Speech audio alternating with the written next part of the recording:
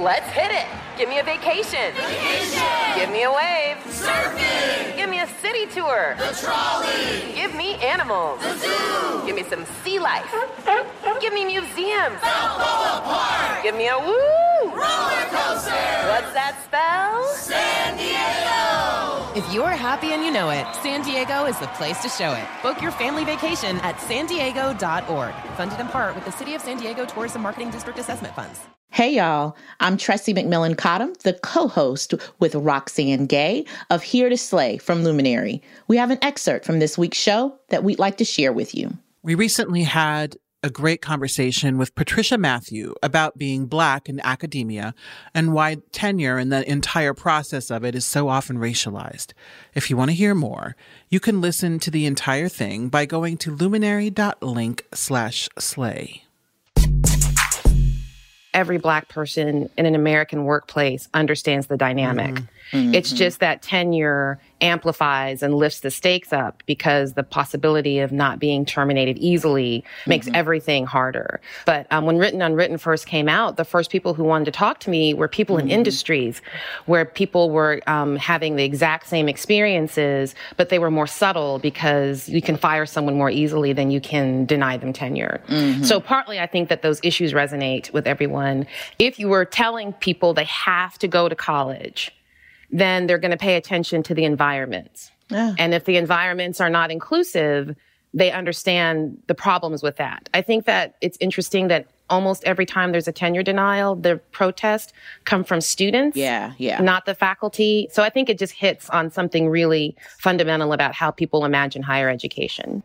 We're supposed to be smarter than tenure denial cases. Yes. And I think it also hits to the fantasy that people still cling to, that merit matters. And if you've gotten a PhD, you have mastered numerous systems that are designed to exclude you.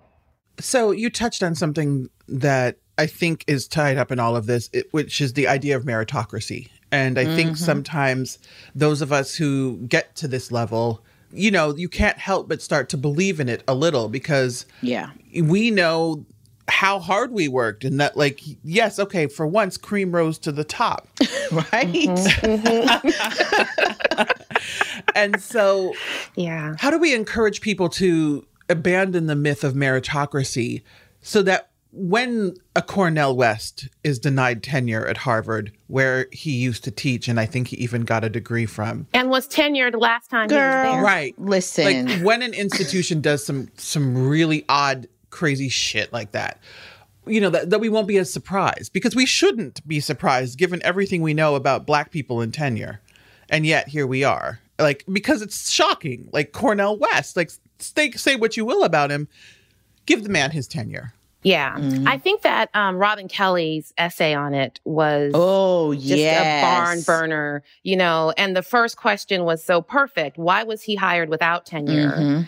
He made the point that it's not just that Cornel West publishes more. He is also published about more, right? And I also always think about who the audience is. So at the end of my talks, white academics are always, what can we do? What can we do? And I always say, admit that you didn't get here because of merit. Okay. Tell the story of your dissertation advisor who introduced you to the acquisitions editor at the elite university press, who sort of put your book proposal forward or guided you through systems. Tell the truth about the friend who was editing a special journal issue that held space for you. In other words, just be really transparent about all of the ways that the currency of academia have been made more accessible to you, not because you're better, because of who you know. And I guess the other part of merit is, because I've been really pushing back in conversations where people think that they're helping, I don't know who they think they're helping. They invite graduate students and early career faculty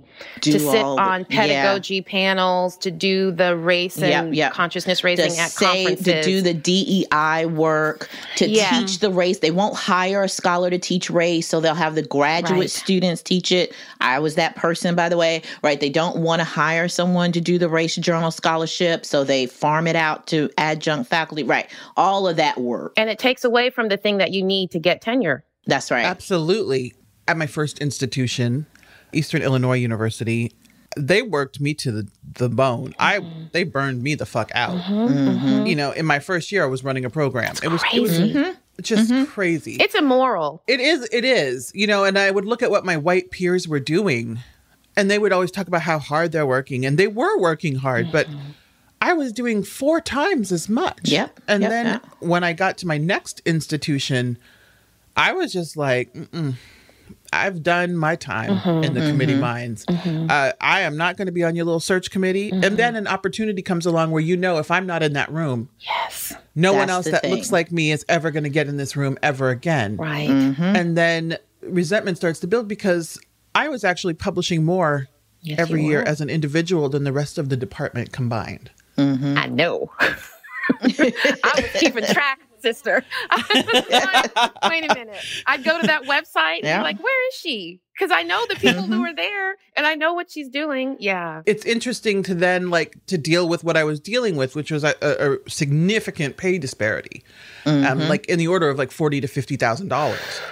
And I had thought I had negotiated well for myself. I was like real excited about my little salary. And then I found out what I should be making. And I was just like, oh my God, it happened again. And that finally is what destroyed meritocracy for me, where I finally got it. Like what people had been telling me all along. I knew it, but like that was the thing that made me realize, no, it never existed. It's never gonna exist. And so like, how do we reorient? And so how do you deal with a world where you know meritocracy doesn't exist, but that you don't have an option but to work incredibly hard and be the best?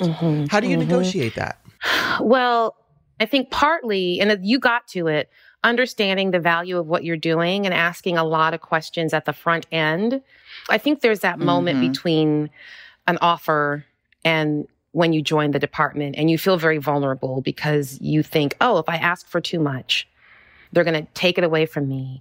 And also maybe not knowing that the things to ask for aren't just salary, even though that's part of it, but to figure out what it is that you need to do your work. And then as much as possible to set the terms for the work conditions in this regard. How much, I mean, really specifically, what is my role in the department? How will I be protected from having to serve in capacities that are not commensurate with my status as a junior faculty member? Because the problem with the situation that you were in originally, Roxanne, is that you were asked to do a lot with very little institutional power. And they didn't want you to have it. And they wanted you to be there for the Black students, I would bet. But that was the purpose. It wasn't because you were a specialist, right? It wasn't because you were a specialist, a brilliant writer, you were a rising star.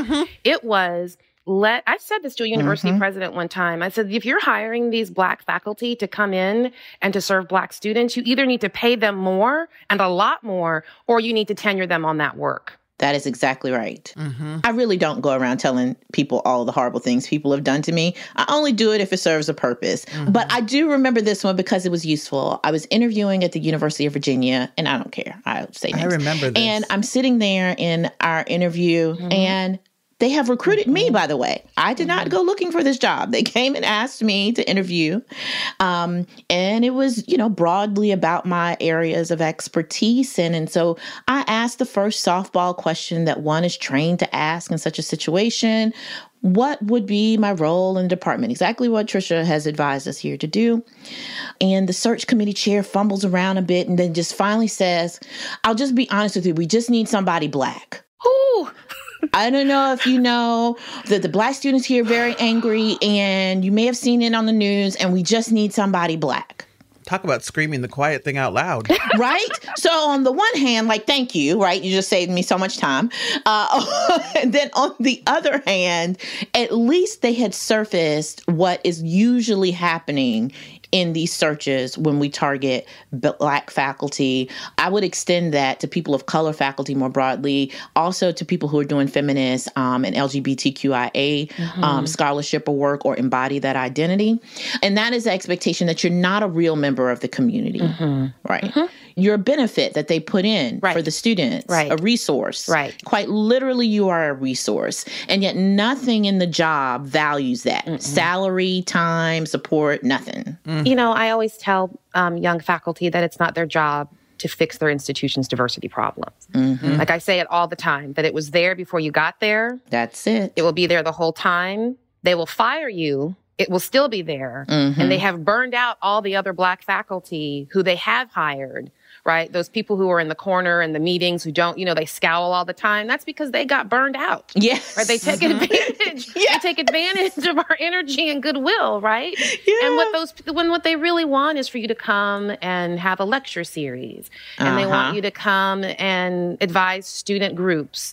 Maybe even start a Center for X. Oh, they love whatever this. they're upset about. The Center for X. Right. And the insult, and this makes me so angry, is that we are experts and specialists. We did not get our PhDs and put ourselves in student loan debt to fix institutions. We have research agendas. I tell people my PhD is not in Black. Exactly. I'm Black. Exactly. My PhD is in something else. It's in something else. And the reality is I am woefully unqualified to do that sort of work. Me too. That is not what I have ever studied. And so whenever they look to me as the expert, I always think, oh dear, we're all in trouble. Right.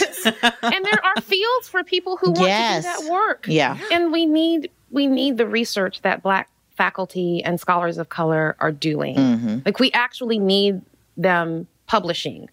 We need them doing curriculum reform, right? We don't need them on the student services end of things or doing extra advising. If you really want a meaningful diversity, it has to come from the faculty up. It has to be rooted in curriculum and hiring and tenuring faculty of color. And anytime you take them away from that, you're undermining the whole mission of the university, by the way. That's right. Yeah. It's not what we're trained in. And it's also not why we went to graduate school. You would build an intellectual community and then structure our jobs as being everything but the intellectual work. Yes. I mean, they just say to us from the outset, you will never be a full member of this community when they structure your work that way. And I think it is something that does not come across in our training and mentorship. The extra labor of trying to train the people that come up behind us to not make these same mistakes is part of the invisible labor in and of itself, right? So what do we do there? We're maybe no longer, junior. We do have some of the answers, or we got some idea of what's going on, but we're just as overextended as they are. But so there are a couple of things. And one, I have to ask, at this late stage, we actually know the people behind us are smarter than we were because they watched us, right? And so I always ask people to be very careful about what you think you're doing versus what you're actually doing. Okay. Right. Do you think you're helping the institution, or you think you're changing things, or does it make you feel like you're contributing? Okay. And then I ask them how much of this, and it's a hard question, and sometimes people give me side eye if I'm in a room with them, how much of this is a way for you to have community when your own research feels so isolating? In other words, it meets some need in some people, right? Yeah. Apparently none of the three of us. No. No, I was about to say, you see my face going, oh yeah, I understand how it could go. I'm lying. I have no idea. But other people, right. There's a sense of, in some places where they're particularly isolated, helping the students of color, that's their only experience. Right? That's the only place they have a sense of community. So I want them to understand that the work you want to do is different, and it's isolating, and it takes a long time. And then I give them the advice that I learned from you, Tressie. I tell them to get a whiteboard or a white sheet of paper and make a list of everything they want to write, everything they wish they could write, and everything they need to write. And I say, put that someplace where you and everybody can see it. Yeah. So anytime somebody asks for your time, look at that board and see what you're not doing. The new thing I'm seeing now in the post-George Floyd, Breonna Taylor, is newly tenured associate professors being asked to step out of their work to run X, Y, and Z. So you get that new associate professor, you offer them a little bit of money. Because they're so happy. They just cleared if they're like Roxanne and they've been grossly underpaid, this gives them more than the tenure bump. And I tell them, imagine how you're going to feel in a year, because that's all it'll take to be out of step, in a year when all of the research you plan to do is no longer relevant. It's no longer timely. Because, and I saw this on Twitter, somebody said that administrative work takes 50% of your time, but it's every other minute. That's right. Yeah, that's you exactly can't carve it. the time out. Yeah. So I asked them to really think about their research. So in some instances, we can't change the institutions. We can challenge them, but we can be really smart. And we can really be smart in how we present ourselves when we get those questions.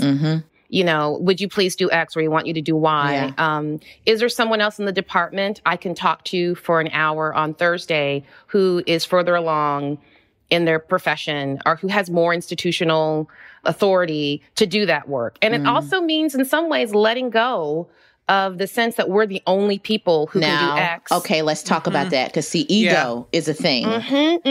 I'm sorry. I think we have to own, listen, I'm always going to blame white racism. You don't have to worry about me. You're safe. I don't victim blame. It is always white racism's fault.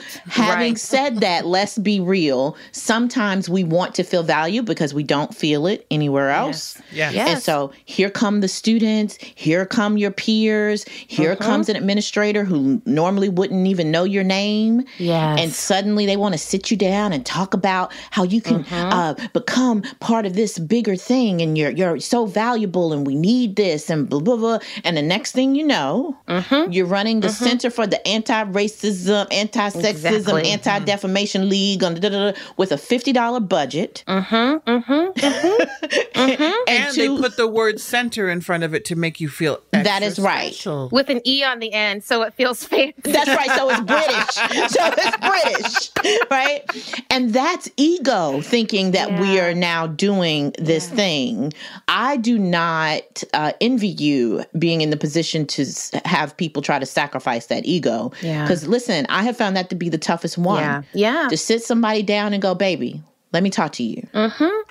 Are you really doing what you think you're doing? Well, you know the woman who sat my butt down when I was on that path and told me to look at the CVs of the senior women in my field that I admired. That's right. To look at what they had done, see if I could talk to them, and figure out if that's what I really wanted to do. And it was what I didn't want to do the other thing, but that's where the money was. That was where the sense that my hard-won experience would help and lift other people. Well, guess what? I went that other path. My experience is still helping other people. That's right. And I'm getting the work done that I want to get done. And you know, because you helped me get there, you know the change in the last 4 years of my trajectory.